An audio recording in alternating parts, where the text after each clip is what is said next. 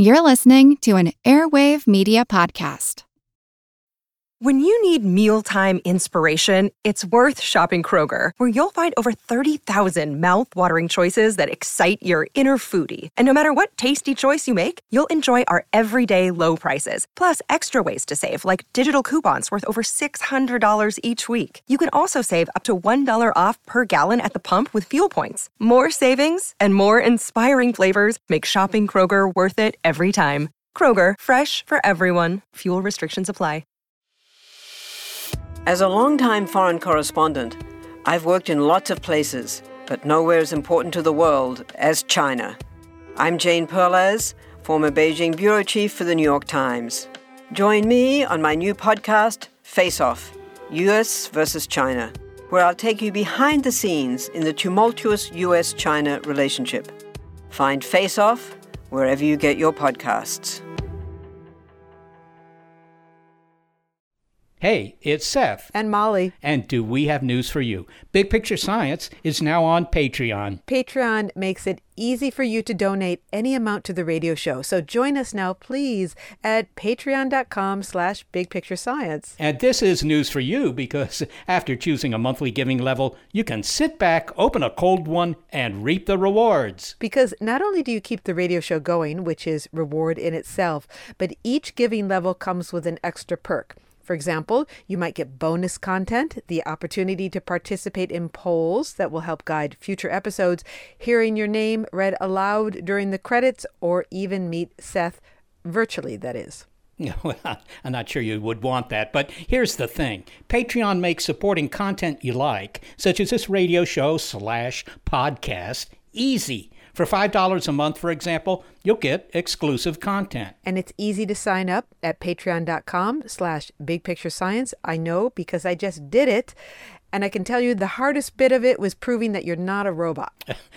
I'm glad to hear that, Molly. Honestly, we appreciate your support. Because we couldn't do the show without you. Just mosey on over to patreon.com/bigpicturescience. Thank you. Thank you.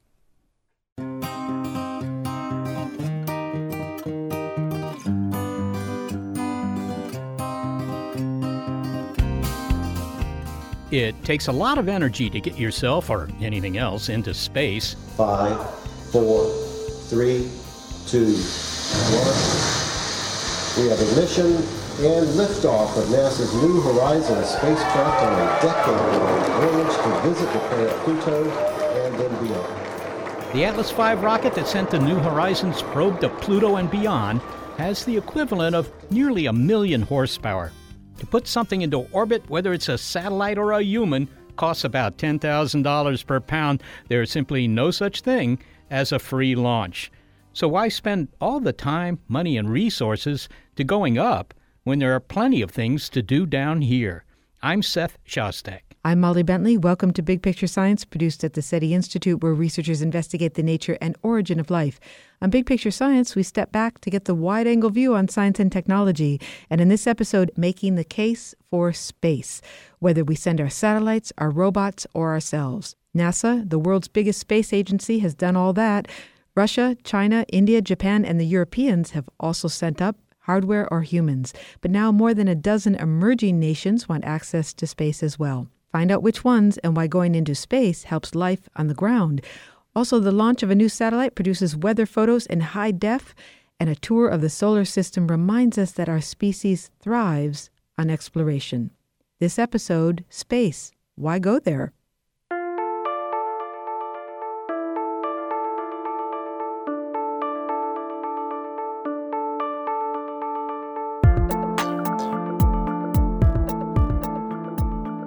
Your to-do list this week might have 100 items on it. Imagine the to-do list for humanity. There are plenty of problems to be solved right here on Earth, so why are we bothering with this? 5, 4, 3, 2, 1, 0. All engine running. Liftoff. We have a liftoff. 32 minutes past. It's a valid question. It's a good question. But no one ever questions, for example, the value of a Picasso. It's always space. I'm not sure that the value of a Picasso painting is never questioned.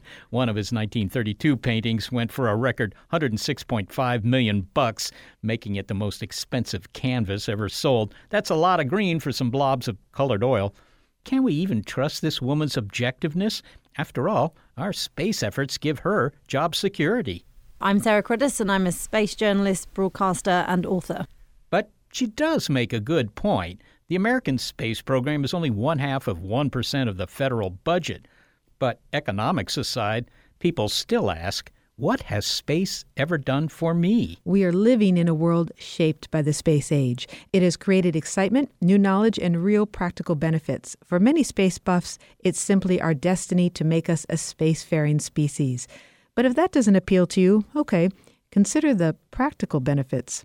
Pretty much all of us have one of these, which I'm holding in my hand, which is a space receiver. It's not a mobile phone or a smartphone. It's a space receiver. We're living in a space age, which is not only transforming life for all of us on Earth, not including just the wealthy, but those who are living in the developing world, where transactions are being transformed by the mobile phone, where farming's being transformed by the mobile phone. It's not so much about exploring for exploring's sake. It's also about improving life for all of us and looking back at Earth. Are you saying that my cell phone wouldn't work if we didn't go into space? I mean, the cell phone's talking to a tower down the block here. But your GPS on this?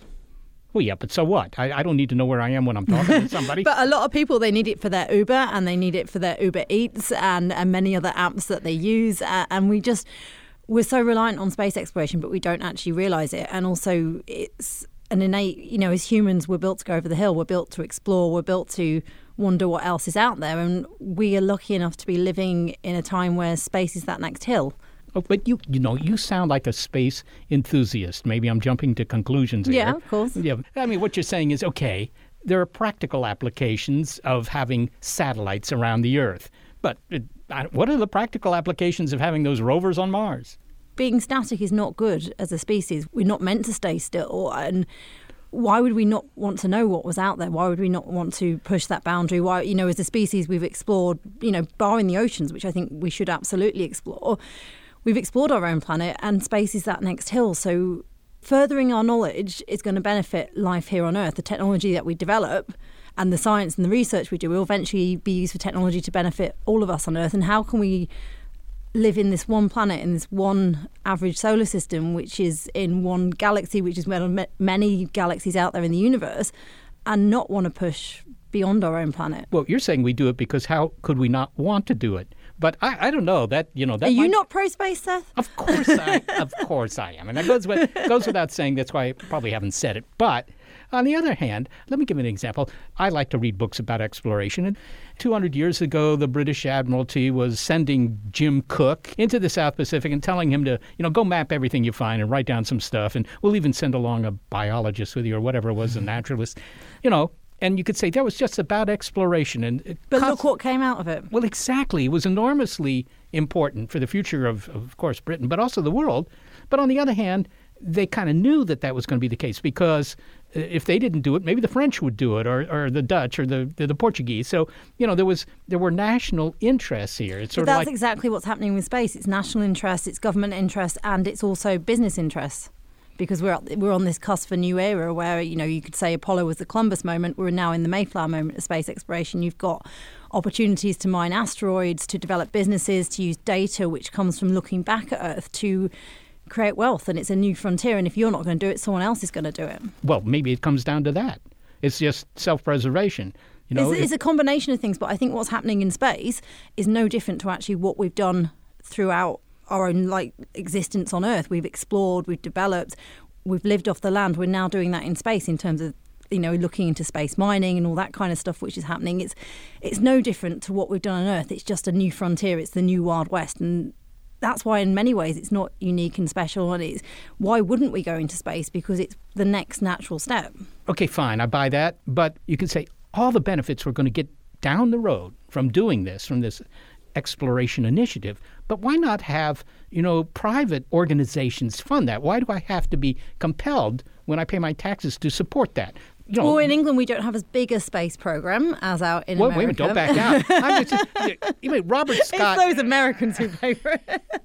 Well, that's a good strategy, I have to say. But, Robert Scott, 1910, 1911, Yeah. He tries to go to the South Pole, but he's not funded by the British government. No. Right? So it's all private. Why can't we do that? I think we're seeing that right now with space in terms of especially what Jeff Bezos and Elon Musk are doing, and then companies such as Planetary Resources, and then look at Beam on the International Space Station, the first private habitat in space now, even if it is just being tested. It's becoming less and less about governments and more about private industry. And as soon as there's a way to make money out of space exploration, more and more people are going to do it, which is going to bring loads of technological benefits, loads of jobs, and it doesn't cost you anything. All right. So do you see that happening? I see that happening. Are you counting on being a tourist into space? I would love to go, and I think the more people you send into space, the more perspective. But I don't think it should be about sending people. Yes, we need to have people who love space going into space, but also people who don't like space should go into space. But once we've evolved to the point that more and more people can go into space, because you think when you look at the moon landings, I mean, Jim Irwin came back a priest. 12 humans walked on the surface of the moon, and they all came back changed people. Imagine what would happen when you sent an artist into space or a woman from a village in India, and how that would change their perspective about Earth and the way they communicate with their peers. So I think, of course, I'd love to go, but I think helping to send other people from all walks of life and making space accessible for all people on our planet is just as important as space enthusiasts who might in the future have the money to pay to go into space, going into space. You would like to democratize access to space. I think so. Well, that sounds admirable. What about survival? I mean, what if we don't go into space? I think Stephen Hawking has said that if we don't go into space, that's it. I mean, we have a short life expectancy as a species. He's probably right, but I don't buy the argument that we have to move to Mars as a backup for Earth. I think more the stuff that Jeff Bezos is looking into in terms of, Earth is the best planet. Let's be honest, it's got everything we need, but moving things such as manufacturing into orbit, for example, so looking after planet Earth by utilising what we can in space and moving manufacturing and other skills into space in order to protect planet Earth is more of a viable option than sending a load of humans to Mars and having a Mars colony, in my opinion. But I think we constantly evolve, so space is the next thing. Yeah, well, I can certainly understand that, mining asteroids, I mean, it sounds like a way to make money, and I hope it is. But also intergalactic petrol stations, they are effectively. Oh, is that Douglas Adams? What is that? Okay. But beyond that, that's in the next 100 years that we've got to find a new supply of, I don't know, zinc or copper or platinum or something. And the asteroids... Well, you've got the ingredients for rocket fuel in asteroids in the moon, though. You've got water, so you've got hydrogen and oxygen. Well, that allows you to go to an asteroid and have the fuel to go to another asteroid. Or go further into... Well, you fill up on the way, don't you? But to go further into our solar system at lower cost. Yes. So you launch with less fuel, you fill up on the way at an asteroid, you then go further into the solar system. It's too bad that we don't have asteroids all the way to the next star. Maybe we can position them. Yes, pre-position them. Yes, food depots. Okay, so looking at the long-term future. Now, forget the next 100 years. We've talked about that. But if you look 1,000 years into the future, what do you see? Is it, I don't know, like Star Wars? What's it like? I think there's a JBS Haldane quote, the universe is not only as strange as you can imagine, it's stranger than you can imagine. So anything ridiculous I was to predict for 1,000 years wouldn't be as strange enough, wouldn't be as ridiculous enough. So I don't think we can even begin to imagine, because you take the last 100 years, approximately a human lifetime, and you look at what's happened. If you were born in 1900, you've seen flight, you've seen the crossing of the Atlantic, you've seen humans in space, humans landing on the moon, you've seen all of this just in one human lifetime. And as the onset of technology just exponentially grows, we can't even begin to imagine. Well, it sounds like you're dodging the question. I'm not dodging the question. Well, you are. Is this a political interview? Well, partly, I suppose. But, I mean, really, the long-term future, is it that, we all don spandex outfits and boldly go? Or is it that we just have a better lifestyle on Earth by somehow controlling the population and miniaturizing everything so we don't use a lot of resources? I mean, where are we going? That is a good question. I don't know. Do you know? I don't think anyone knows. No, but that's why we're interviewing you. Okay. Can we turn the tables now? Where do you think we're going? I agree that there's no way to really predict. I mean, all you have to do is look at the predictions from the 1920s and 30s of where we would be now, right? But what I would say is science fiction should be renamed science prediction, because eventually all the things we imagine, as long as they don't break the fundamental laws of physics, eventually come true. So if you can imagine it, it can eventually happen. Yes, well, that sounds... Although I have to say, interstellar travel, I'll put that to you. What about it? Yes. Okay, you see it coming down the pipe, do you? Why not? All right. Sarah Cruddas, thank you so much for talking with us. You're welcome. Sarah Cruddas is a space journalist, broadcaster, and author based in the UK.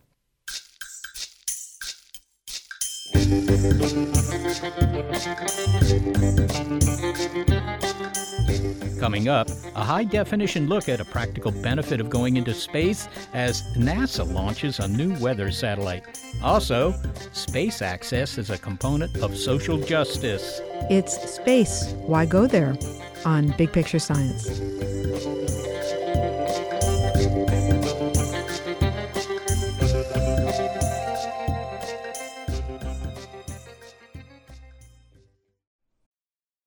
From the latest in artificial intelligence to new apps and business upgrades, the tech industry is always changing and growing. So keep up with the Daily Crunch podcast from TechCrunch. With new episodes released nearly every day, the Daily Crunch gives you a brief overview of the biggest tech headlines, and it's all delivered in around 5 minutes or less, so you can easily hear about the latest updates while trying some of those updates for yourself. Listen to the Daily Crunch now, wherever you get your podcasts. That's the Daily Crunch, wherever you get your podcasts. Hi, it's me again, reminding you that Big Picture Science is now on Patreon. So if you join now, you can become a dolphin. That's right. I mean, it makes perfect sense, particularly if you like fish. If you give $20 a month, you become a dolphin. And if what Seth and I are talking about isn't intuitive, well, find out what we're talking about at patreon.com/bigpicturescience. But what if I want a little more fang for the buck, Molly? Can I become a velociraptor? Yes, you can, Seth. I didn't know that they had fangs. Well, most of them don't, but, some have had dental work. Well, for $10 a month, you can be a velociraptor. $5 a month grants you the title of tardigrade. It's pretty simple, really. And how would you compare the benefits of being a velociraptor versus a tardigrade versus a dolphin? Well, the benefits, 2 of them are still around.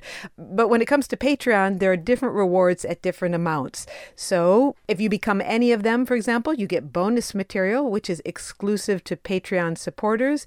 But go to patreon.com/bigpicturescience and find out what the other benefits are. Okay, but is there a minimum amount? Well, for $2 a month, you get the satisfaction of knowing that you keep the mics on at Big Picture Science, and you get to participate in polls. Those supporters must be protozoa, elementary life, or maybe just the first life. That's right, protozoa. But whatever you can spare each month, it helps us out a lot, and we are grateful. So please head over to patreon.com/bigpicturescience and sign up. It's easy, it's fun, and best of all, it keeps Big Picture Science going. So thank you.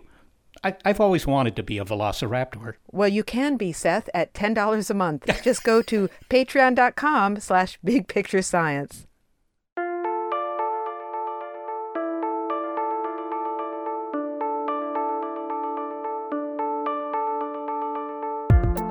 Your definition of space depends on whom you ask. For space scientists and astronauts, space begins at 100 kilometers, that's 62 miles, above sea level. There, Earth's atmosphere becomes vanishingly thin and the sky is black. The International Space Station, and many satellites for that matter, are in low Earth orbit at an altitude of between 160 and 2,000 kilometers. That's roughly 100 to 1,200 miles. But some orbiting satellites are much higher, and for good reason. They are unique and invaluable eyes in the sky. Geosynchronous orbit can be ideal for weather forecasting. Being geosynchronous means that it's actually orbiting at the same speed as the Earth. A satellite in geosynchronous orbit goes around the Earth in the same time it takes for the planet to rotate, 24 hours. They are synchronized. Geostationary is a special case of geosynchronous orbit, one that's above the Earth's equator. So, to the observer, the satellite appears to remain in one spot day and night. What's particular about the equator that produces that effect? Well, imagine drawing a line from the satellite above the equator down to the center of the Earth. Maybe it goes through Quito, Ecuador, who knows what. But it stays going through Quito, Ecuador. It's always above Quito, Ecuador. And if you had it going in some angle to the equator, well, that string connecting the satellite with the center of the Earth would start moving north through the North Atlantic and then come back down and then move back up and come back down.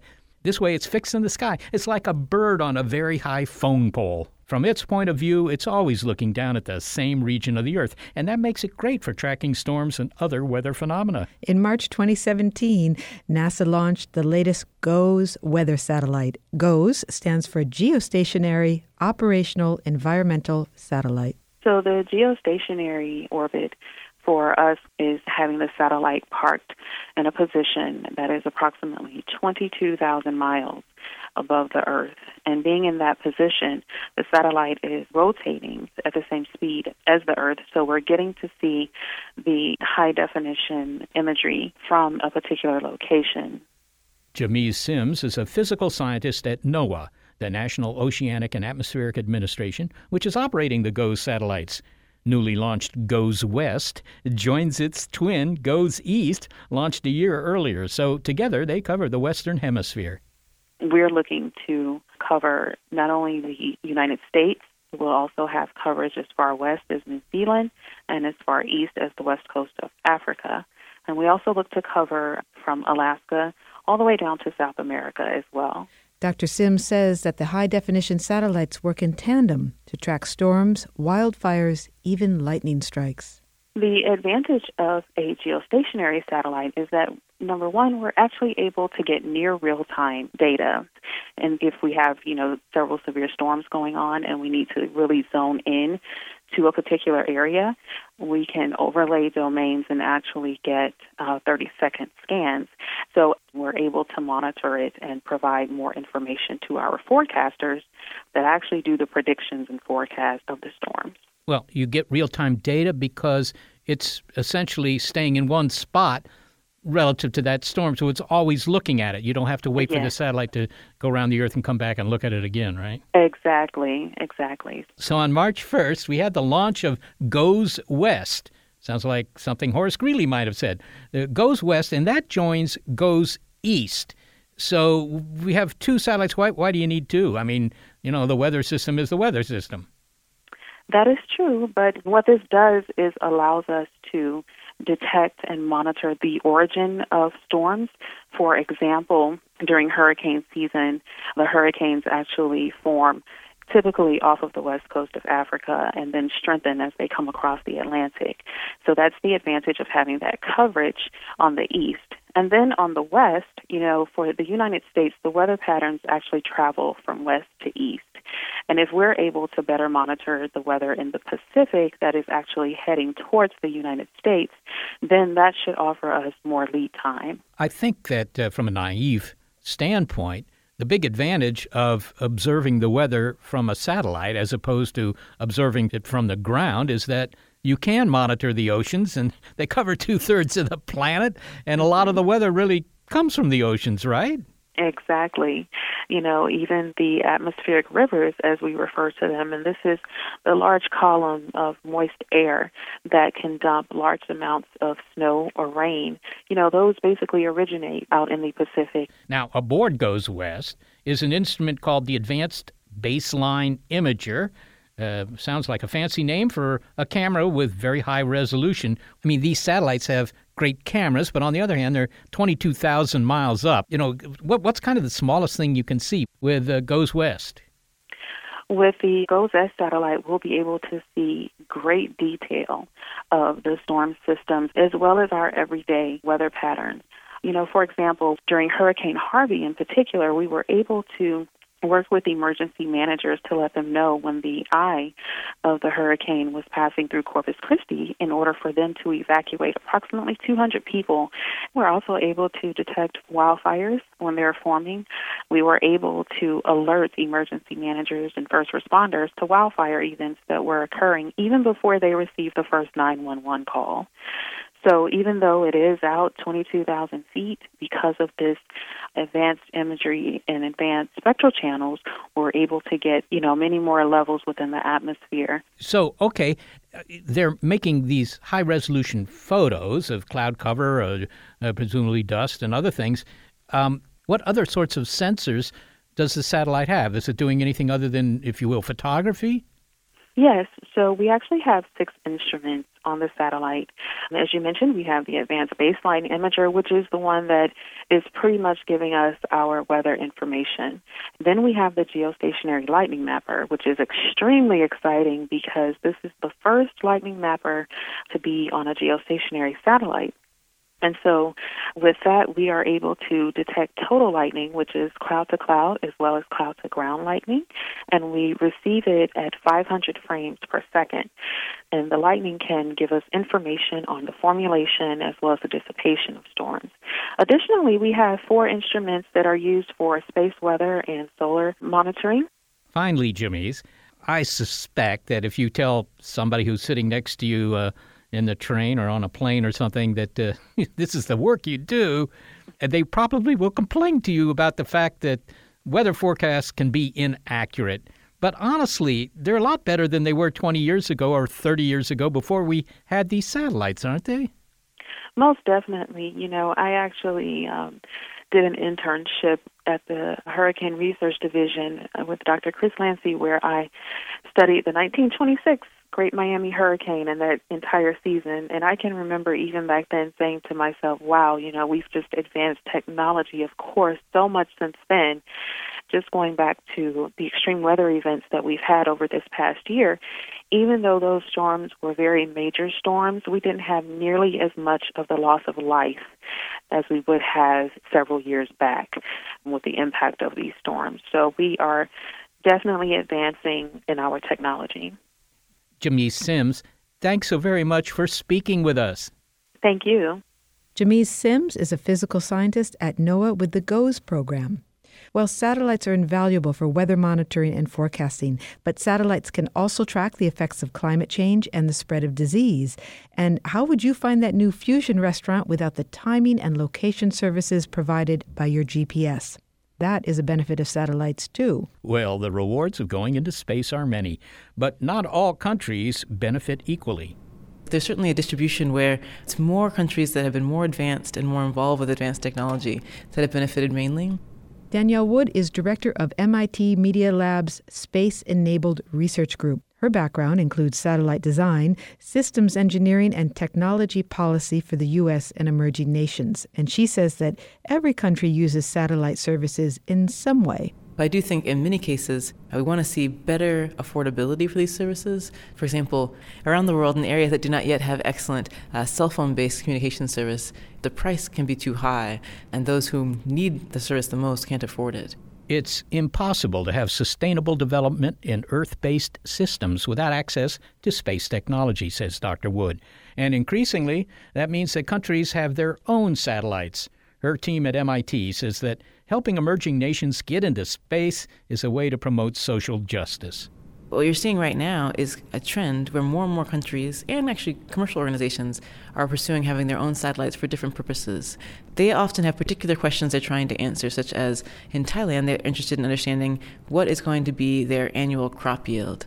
And they can, of course, use some of the data that's provided by international partners, other governments or companies, but they would also like to be able to confirm that they're going to have the information they need when they need it for their own national decision-making. I interviewed a team in Nairobi, Kenya, and they had used a certain set of NASA data for decades and really appreciated that data. But of course, at some point, NASA stopped creating that data source, and NASA had no responsibility to the team in Kenya to continue to provide that data. So if the Kenyan team would like to have that data in the future, they have to decide how to get it for themselves. I think we can all picture how satellite data might be used to track land use or pollution, but something like a disease or an invasive species, how do you do that? Satellites help us observe key features of the environment that affect how mosquitoes behave, for example. Mosquitoes like places that are moist and warm, and you can often tell that there's been more rain recently, and you understand how the elevation of the land makes the water pool in certain areas, and you understand how the soil might be a certain moisture, and the humidity of the air might be a certain level. That's going to lead to more mosquito activity. If you know that, you also want to ask where people are living and say, are people living nearby? Are they going to be exposed to these mosquitoes? And further, has anyone had malaria in that area recently? So you need population data, medical data. When you can find all that into a model, you can ask, is that certain region going to have a high risk of malaria outbreaks? And if so, can we spread more bed nets and more spray in that area right now to help reduce the likelihood of malaria spreading? You know, NASA has been around for 60 years in just the form of NASA. If you look at its original form, it really started in 1915. That's almost a 100-year head start on some of these other space agencies. So what does it mean to start a space agency from scratch? Can you give us a list of some of the countries that are interested in developing a satellite technology or that have new space programs? Certainly. So there are over 60 countries that have some kind of national office or agency focused on leading their space activity. Now, you do see a trend where many of them choose as a first activity to buy or build an Earth observation satellite to help monitor the environment. If you think about the countries near the equator, many of them face a lot of national disasters in zones either that face earthquakes or floods or typhoons regularly. So it's very important that they understand their environment. So in Africa alone, the leading countries that are involved with space include Nigeria, South Africa, Morocco, Egypt. All of those have formal agencies, and also Algeria as well. Then you have countries such as Kenya and Ghana that are in the process of creating new space activities and have either new agencies or new institutes at the government level. Now, Nigeria, Algeria, Egypt, South Africa, Morocco have all completed satellite projects. And more recently, Ghana has had their first satellite go into space. It was built by a team of university students who were based in Japan, but they were sent by their country to be the first key satellite engineers working directly for the goal of the country. And in Kenya, for example, their first national satellite also is being built in collaboration with Italy. It'll be launched from the space station as a small, what's called a CubeSat, that is going to be the first Kenyan satellite. Now, you named some of the countries that have new space agenda, and I think you named many countries just in Africa, but you have been studying those countries that are interested in South America, but also in Asia as well. So I wonder if we could finish that list of some of the countries that are the ones to watch. That's great. Yeah, it's definitely good to understand globally that you're seeing more and more countries get involved with space. The countries of Brazil and Argentina have been very involved with having national space programs for decades. And Brazil has a capability already to build advanced satellites locally, and they're working toward having launch capabilities. They've done some tests and had some accidents, but they're continuing to work on that area. Argentina is also very experienced. So some of the newer countries that are involved include Mexico. Costa Rica is going to have their first university-driven small satellite in the future. We have also activities in Venezuela, which is partnered closely with China. So you're really seeing many countries that see space as part of their national agenda in some form. It's almost be shorter if you just gave us a list of the countries that aren't getting involved in space, but continue. Okay, Southeast Asia. Yeah, there's definitely countries that have clear priorities. So in Southeast Asia, you see Thailand, Vietnam, and Singapore all have very formal activities and multiple satellite projects that they've launched. I want to give the example of Malaysia. They formed a space agency about a decade ago, and they included their activities both building satellites and creating more space science education, but they also had an astronaut program. In this case, they selected an astronaut from Malaysia and worked with Russia and their space program to send them to the space station. And it was the first time to have a person practicing Islam go to space and make an effort to focus on finding ways to keep their traditions while in space. So they had to ask a team to say, let's define how this person will pray and follow the traditions of their religion while they're on space station. And they came up with a plan and were able to follow their traditions while they were in space. In the Middle East, the UAE is definitely a country to watch. They have committed to sending a satellite to Mars to actually interorbit around Mars, which would be a very great feat. Only a few countries, including the US and Europe and India, have done this before. And they are also looking for ways to include more space research in their desert, actually. They're going to create a city in the desert outside Dubai that will represent a place to simulate future Mars missions. We can also add Turkey to the list. It's had a number of satellite missions. It's really quite an active area. Okay, we're talking about space. Our heads are in space right now. Perhaps we're all picturing it.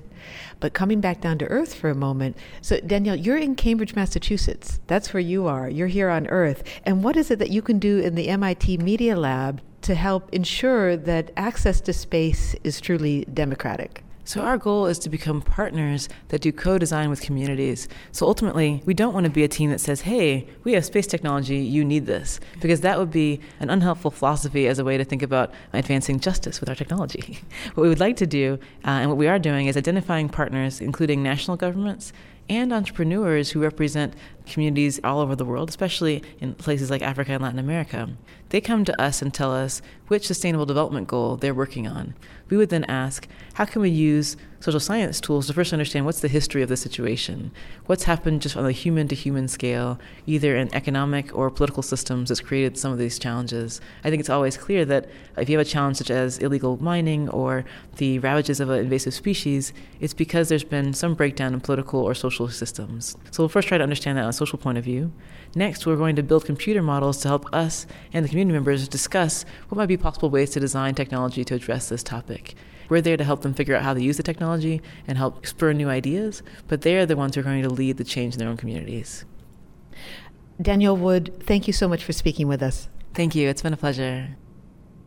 Danielle Wood is director of the MIT Media Lab's Space-Enabled Research Group. Well, it sounds like she and her team at MIT are working to make space for everyone. Literally. Yeah, yes, they are. Well, of course, I mean, there's the benefit. There's the benefit to these countries where, for example, a lot of space services, like the internet, for example, can be very expensive. And if you have better access to that, your economy is better. If your economy is better, the situation in the world is better, not to mention the lives of the people who live in these places. There was a time when just 2 countries had gone into space. Yes. In fact, there was a time when only one country had gone into space, and I remember that. Okay, and there was a time before that when no country had gone into space. But that was a very long period of time, yes. Okay, and now we're talking about dozens of countries, perhaps. I'm looking forward to that. I think it'll be good. We'll have the Space Federation here.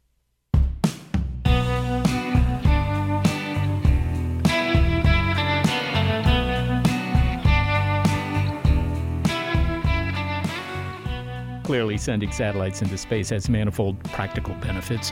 But venturing deep into space with probes, well, that offers the thrill of exploring other worlds. What we've learned in our tour of the solar system coming up. It's Space, Why Go There? On Big Picture Science.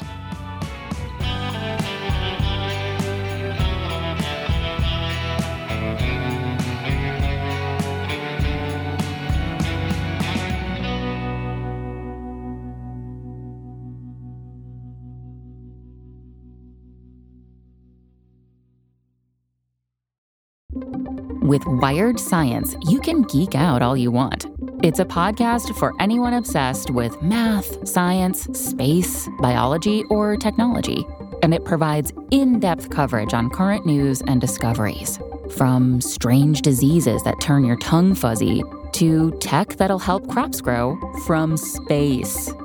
New episodes are released nearly every day, and they're typically under 10 minutes, so you can easily make them a part of your daily routine. Listen in the morning while you're getting ready or during lunch while you check NASA's astronomy picture of the day. Check out Wired Science now, wherever you get your podcasts. That's Wired Science, wherever you get your podcasts.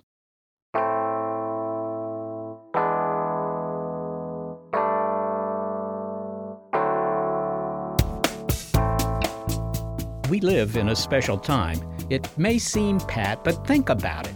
For 300,000 years, our Homo sapien ancestors could look up at the night sky. They saw a bunch of things that were not just mysterious, they were untouchable. Space was about as accessible as the bottom of the Marianas Trench to those folks. Not that they knew what the Marianas Trench was. But all that began to change when I was a kid. We went to the moon, yes, but we also did something else. We made the first ever close-up photos of the planets. We finally saw their faces, and many of those stunning images were the result of what started out as a grand tour. In the 1960s and 70s, NASA conceived and launched several missions to explore the outer solar system, Jupiter, Saturn, Uranus, and Neptune, and their moons that up to that time were not much more than fuzzy blobs in our telescopes. And it seemed that nature had been kind, lining up these worlds in a way that would allow us to visit them all without a large number of spacecraft. We learned more than we ever knew about their physical properties. NASA's really invented the discipline of planetary science, and it's because we can go there and we can look at the geology, the atmosphere, measure a magnetosphere that's not ours. Jim Green is the director of NASA's Planetary Science Division. When I grew up, everything we knew about the solar system, we got from the back end of the telescope, and now we've been there. But our telescopes also have been getting better. And as we got into the 90s, we then started to see objects that are orbiting our sun in our solar system that are beyond the orbit of Pluto. We call that the Kuiper Belt. We've discovered a new region of our solar system in our lifetime. Now, a lot of this new knowledge really derives from an idea that was cooked up in the 1960s, the so-called Grand Tour. Sounds like something from the Victorian era, but I think only the name. What was the idea, and just how grand was this Grand Tour going to be? Well, this was a fabulous idea by several engineers and orbit dynamicists that recognized that a key planetary alignment, which happens every 170 or 80 years, something like that, was such that you could launch a spacecraft, get a gravity-assisted Jupiter, get a gravity-assisted Saturn, go by Uranus and Neptune, and even knock off Pluto. Pretty spectacular. That was called the Grand Tour. I mean, one craft could do One that. spacecraft, yeah. So this Grand Tour, it was cooked up in the 1960s, right? Right, about the mid-60s, and actually James Van Allen was one of the really big proponents of that, really tried to move that pretty hard, and we just couldn't get our act together. In fact, the National Academy, I believe at the time, said, well, there are other priorities, other interests, and maybe that's not as important as these. That kind of derailed the momentum, and so we lost it. But many of the scientists, particularly after Pioneer 10 and 11 visited Jupiter, and then 11, I believe, visited Saturn, said, okay, let's try to now go back to Jupiter and Saturn with flybys and really do a much more thorough job. That's where the Voyagers were created, Voyager 1 and Voyager 2. Actually, when they first were put together, they were called Mariners. But one of them, if you launched it just at the right time, could pick up 2 more of the planets, and that would be Uranus and Neptune. But we couldn't get Pluto. Okay, but you got 8 of the 9. Yeah, we did. Knocked them off. And in fact, just wait a little while, and was 8 of the 8, I suppose. Okay, so I think it's safe to say that the Pioneer and Voyager probes changed our view of the solar system radically. That was in the 1970s. Now, I mean, Copernicus changed our view of the solar system too, but the probes certainly had better pictures. Give it that. Everything was different, right? I mean, yeah. The textbooks changed overnight kind of thing. Yeah, it really did. My goodness. Okay, so, I kind of liken this to what happened in the first few decades, if you will, of the 16th century, the great age of exploration when most of the blank areas of the globe were kind of filled in, right? Right. Within a generation, the broad outlines of the continents, they were there. Now, haven't we done something similar for the solar system? Would you dare to say that the broad brush strokes have been laid down? I mean, in the last half century, we've done that. Yeah, I think we have. I mean, now with the really capping off the fabulous flyby of Pluto by New Horizons, and now New Horizons moving out into the Kuiper Belt, we're going to fly by a couple more Kuiper Belt objects. They're probably maybe as many as 3 that are in what we now think is MU-69, but we're going to get some more observations of those objects. That's really the initial survey of the solar system. We will have completed it. So what's next? I mean, what does the next generation do? The people listening to this broadcast, they're not all from the last generation. And the planetary alignment that prompted the Grand Tour, or at least the idea of the Grand Tour, that's not going to happen again for a very long time. So what's the plan, Stan? All right. Well, it's like Gone with the Wind, and we just read the first chapter. And there's so many more things that are going to be discovered as we go back and look at these planets in much more detail. Well, give me some ideas. We have a methodology. If you step back and you look at all the missions, we actually can categorize them in this manner. Flyby, that's our first set of missions. That gives us an idea, hey, this is neat. We need to go back and we need to do these things. That's the easiest mission, is it? Easiest mission, flyby. The next complication is orbit. So go back to a particular planet or set of moons that you want to fly by and get that spacecraft in orbit that can do that science. That's important. And then land, particularly on bodies that are really spectacular, that'll really tell us a lot after we learn from the orbiter what we need to do. And then bring back samples. Flyby, orbit, land, rove, sample, return. So those are the categories of things you can do. But I suppose we'll do lots and lots of different objects. Maybe that is passé. If it's Tuesday, this must be Saturn, kind of an experiment. Or will we pick out the most interesting places to go, for example, one of the moons of Saturn or Jupiter, where we think, okay, there might be some biology down there, and just spend all the money on that one object? Is that the way it's going to go? Fortunately, the American people have been really generous within their support of NASA that allow us to do several things simultaneously. We have quite a few missions currently at Mars. We have 2 fabulous rovers making spectacular measurements. The one we're building now is another rover, and it's designed to go back to Mars in a really spectacular place. And we now know where to go and be able to core, in other words, drill rock, put them in sleeves of metal, and we're going to return those and analyze those in our laboratory. Pretty spectacular. Well, you haven't said it, but is the idea here to find remains of life? So indeed, the first thing we want to do is pick a site for which we believe could have been habitable in Mars's past. And then, of course, the rock record tells us what happened to that environment. We believe that plenty of good evidence that Mars had a significant ocean in its past. It went through rapid climate change, lost most of its ocean. Its water now is trapped in ices or in aquifers. And then we want to know how that happened. We want to know what was that climate change all about. And that's all in the rock record. All right, so what about human involvement? Lots of people like to point to the fact that sending robots to do the exploring is better because they don't insist on a round-trip ticket and they don't need food or air or water or, coffee or any of that stuff. But then again, exploration by remote control kind of lacks something. I think it lacks that human involvement. How do you stand on that? Are we going to see more of that? Well, indeed. Human exploration is not Star Trek, okay? It's not go where no human has gone before. We don't do that, okay? We want to learn everything we can before we send humans. We actually had quite an extensive program that looked at the moon, looked at the sun in addition to the environment in and around the moon before we launched Apollo to put humans down on the moon. And that served us well because every one of those missions were tremendously successful at really exciting sites, bringing back rock material that we're still analyzing today. And so humans will play a very important role, but it's only after the planetary scientists, who are the pioneers in this, do the scouting. So send in the robots and then send in the folks. Yeah, bring in the people? People later. But even now we know that, as humans, we have a horizon goal, we call it, to go to Mars. Mars is a beautiful planet that has an atmosphere that has the most Earth-like terrestrial body in the set of terrestrial bodies that we can get to. We will learn an enormous amount more with humans involved in the scientific experiment, and they'll have their own rovers.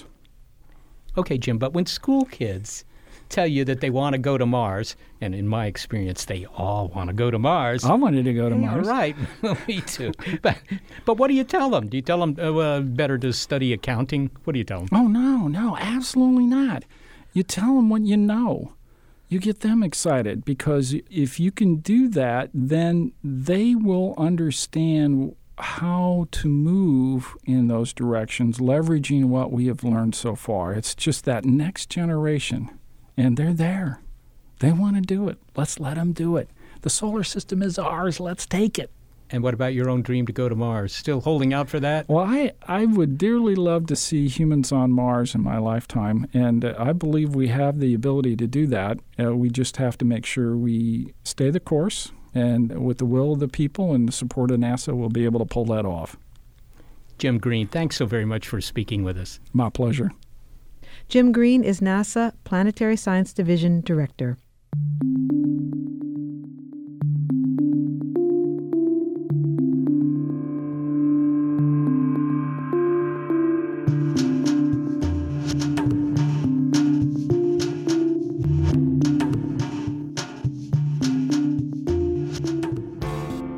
So let me ask you, Seth, about what some of the science goals might be for NASA. He pointed us forward in a number of ways. The trip of New Horizons to the Kuiper Belt. The other is looking for life on Mars. And the other is specific missions to the outer moons of the solar system. Let's start with one of those. Well, I think for me personally, I think the moons of the outer solar system would rate number one for me, simply because I'm interested in life in space. I don't think I'm alone in that. I think a lot of the public is interested in life in space. Okay, which moons and how would you prioritize them? Well, the three big candidates, maybe it's four. Maybe I should say four. No, three. Europa, that's a moon of Jupiter. It looks like a cracked ice ball because it seems to be a cracked ice ball. But there's a lot of water there. There's more water there than there is on Earth. It's just under all this ice. And the beautiful thing here is that, the ice does have cracks, and some of what's below that liquid water actually gets squirted up, and that makes it a little easier maybe to search for life that's, below 10 miles of frozen tundra there. And of course, where there's water, there might be life. So yes. It's the NASA mantra, follow the water. That's what they say, right. But this water might not be so hard to follow. In the old days, we thought you'd have to drill through it, but maybe you don't have to do that. The same is true on Saturn's moon Enceladus, which also has an under-ice ocean. And occasional geysers, too. Right. Again, those geysers are great things because that means you don't have to land on the moon, you don't have to drill through the ice, you don't have to have a flashlight that gets dropped through the ice so you can see whatever's down there. You just grab some of the stuff being spewed out from underground there and maybe bring that back to Earth and take a look at that. Well, you say that, but that's a return mission. It's not easy. When you say you just grab some of that stuff and bring it back to Earth. Well, you don't have to land. I mean, that makes it a lot easier. Well, you still have to get out there. Oh, yes, you have to get out there. But we know how to get out there. We can get out there. Okay. I mean, NASA's really good at trajectories of their rockets. I mean, they really go right where they want them to go. So, you just swing around one of those moons, either Europa or Enceladus, and, you just have a big bucket, as it were, and grab some of that stuff being spewed out and either analyze it on board, and then you don't have to come back to Earth, or you bring it back to Earth and you throw it down to the ground and have people look at it. Was there one more moon? Yeah, there is. Titan. Titan isn't in the news very much these days anymore, but it's really a fascinating place because it has these liquids of methane and ethane on its surface. So you'd have to be one hardy microbe to be living in that methane lake? Yeah, methane, ethane, that's right. That methane, ethane lake? Yeah, you'd have to be a kind of microbe such as we probably don't have here. I mean, it's very cold. That stuff is really cold. But on the other hand, it's liquid. There's a little bit of sunlight that gets through the clouds, and it could very well be that there's some sort of very slow but persistent biochemistry down there, and something is living in that gook. I don't know. So those are really microbes that are running on gas. That's right. They are. Well, fuel. Yeah, that's right. Actually, it even rains, liquid natural gas on Titan. That's something to see. And it would be something where you wouldn't want to light up a cigarette, I suppose, except that there's no oxygen there, so it's okay. You could light up your cigarette. What about Mars? Yeah. What about Mars? Mars is not a moon. It's a planet. Are we still interested in looking for life on Mars?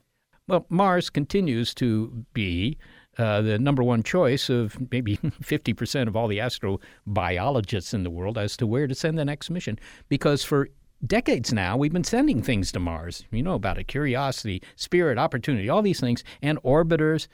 And the ultimate goal here, I think, largely, is to find Martian life. But none of those missions have really been looking for life, not recently. And there is some pressure to say, okay, it's fine to figure out where the water was and so forth, but maybe we ought to take a gamble and actually look for life directly and immediately. And what would that entail? Digging under the surface of Mars? Yeah, on the surface you don't expect, you might find stuff on the surface that was alive and isn't alive now. To live on the surface now is very difficult because of the ultraviolet from the sun. But you might be able to, either dig into Mars or maybe just sift through the surface rock and see if you can find any remains of life that may have existed there some time ago. But would you go to where the ice is on Mars to look for life? Is it still... Is the idea still that you're following the water, or at least following the ice? Yeah, well, now you're sounding like, the NASA scientists sound like. They're trying to decide, where do you look? I mean, that is a big question, and that's one of the questions that the Curiosity rover is trying to answer, right? I mean, if you know where to look, that makes finding that buried treasure chest a lot easier if you know where to dig before you start digging. You look for the great big X. Well, yeah, maybe there's a big X on Mars. But, the other point of view is to say, well, let's take a chance because if we score, it's going to be so interesting. And finally, the most exciting thing we might learn about the Kuiper Belt when New Horizons enters it. Well, who knows? The most exciting thing we might learn are the things we can't even foresee learning. That's always the case. Okay, well done. done. A lot of ice out there. All right, so what we're finding out is there are many reasons to go into space, from those missions that are inspirational because they satisfy our need to explore. But if that's not your cup of tea, then there are practical reasons to go into space. Yes, indeed. I think when people think of space, they think of astronauts playing golf on the moon. But really, the big thing in space, from the commercial point of view and also from the science point of view, are the things we do with the satellites that orbit the Earth. GPS, international phone calls, international television, direct broadcast satellite and radio, the weather. We talked about the weather here. Military surveillance. That's important if you're in the military. Just mapping. All that stuff.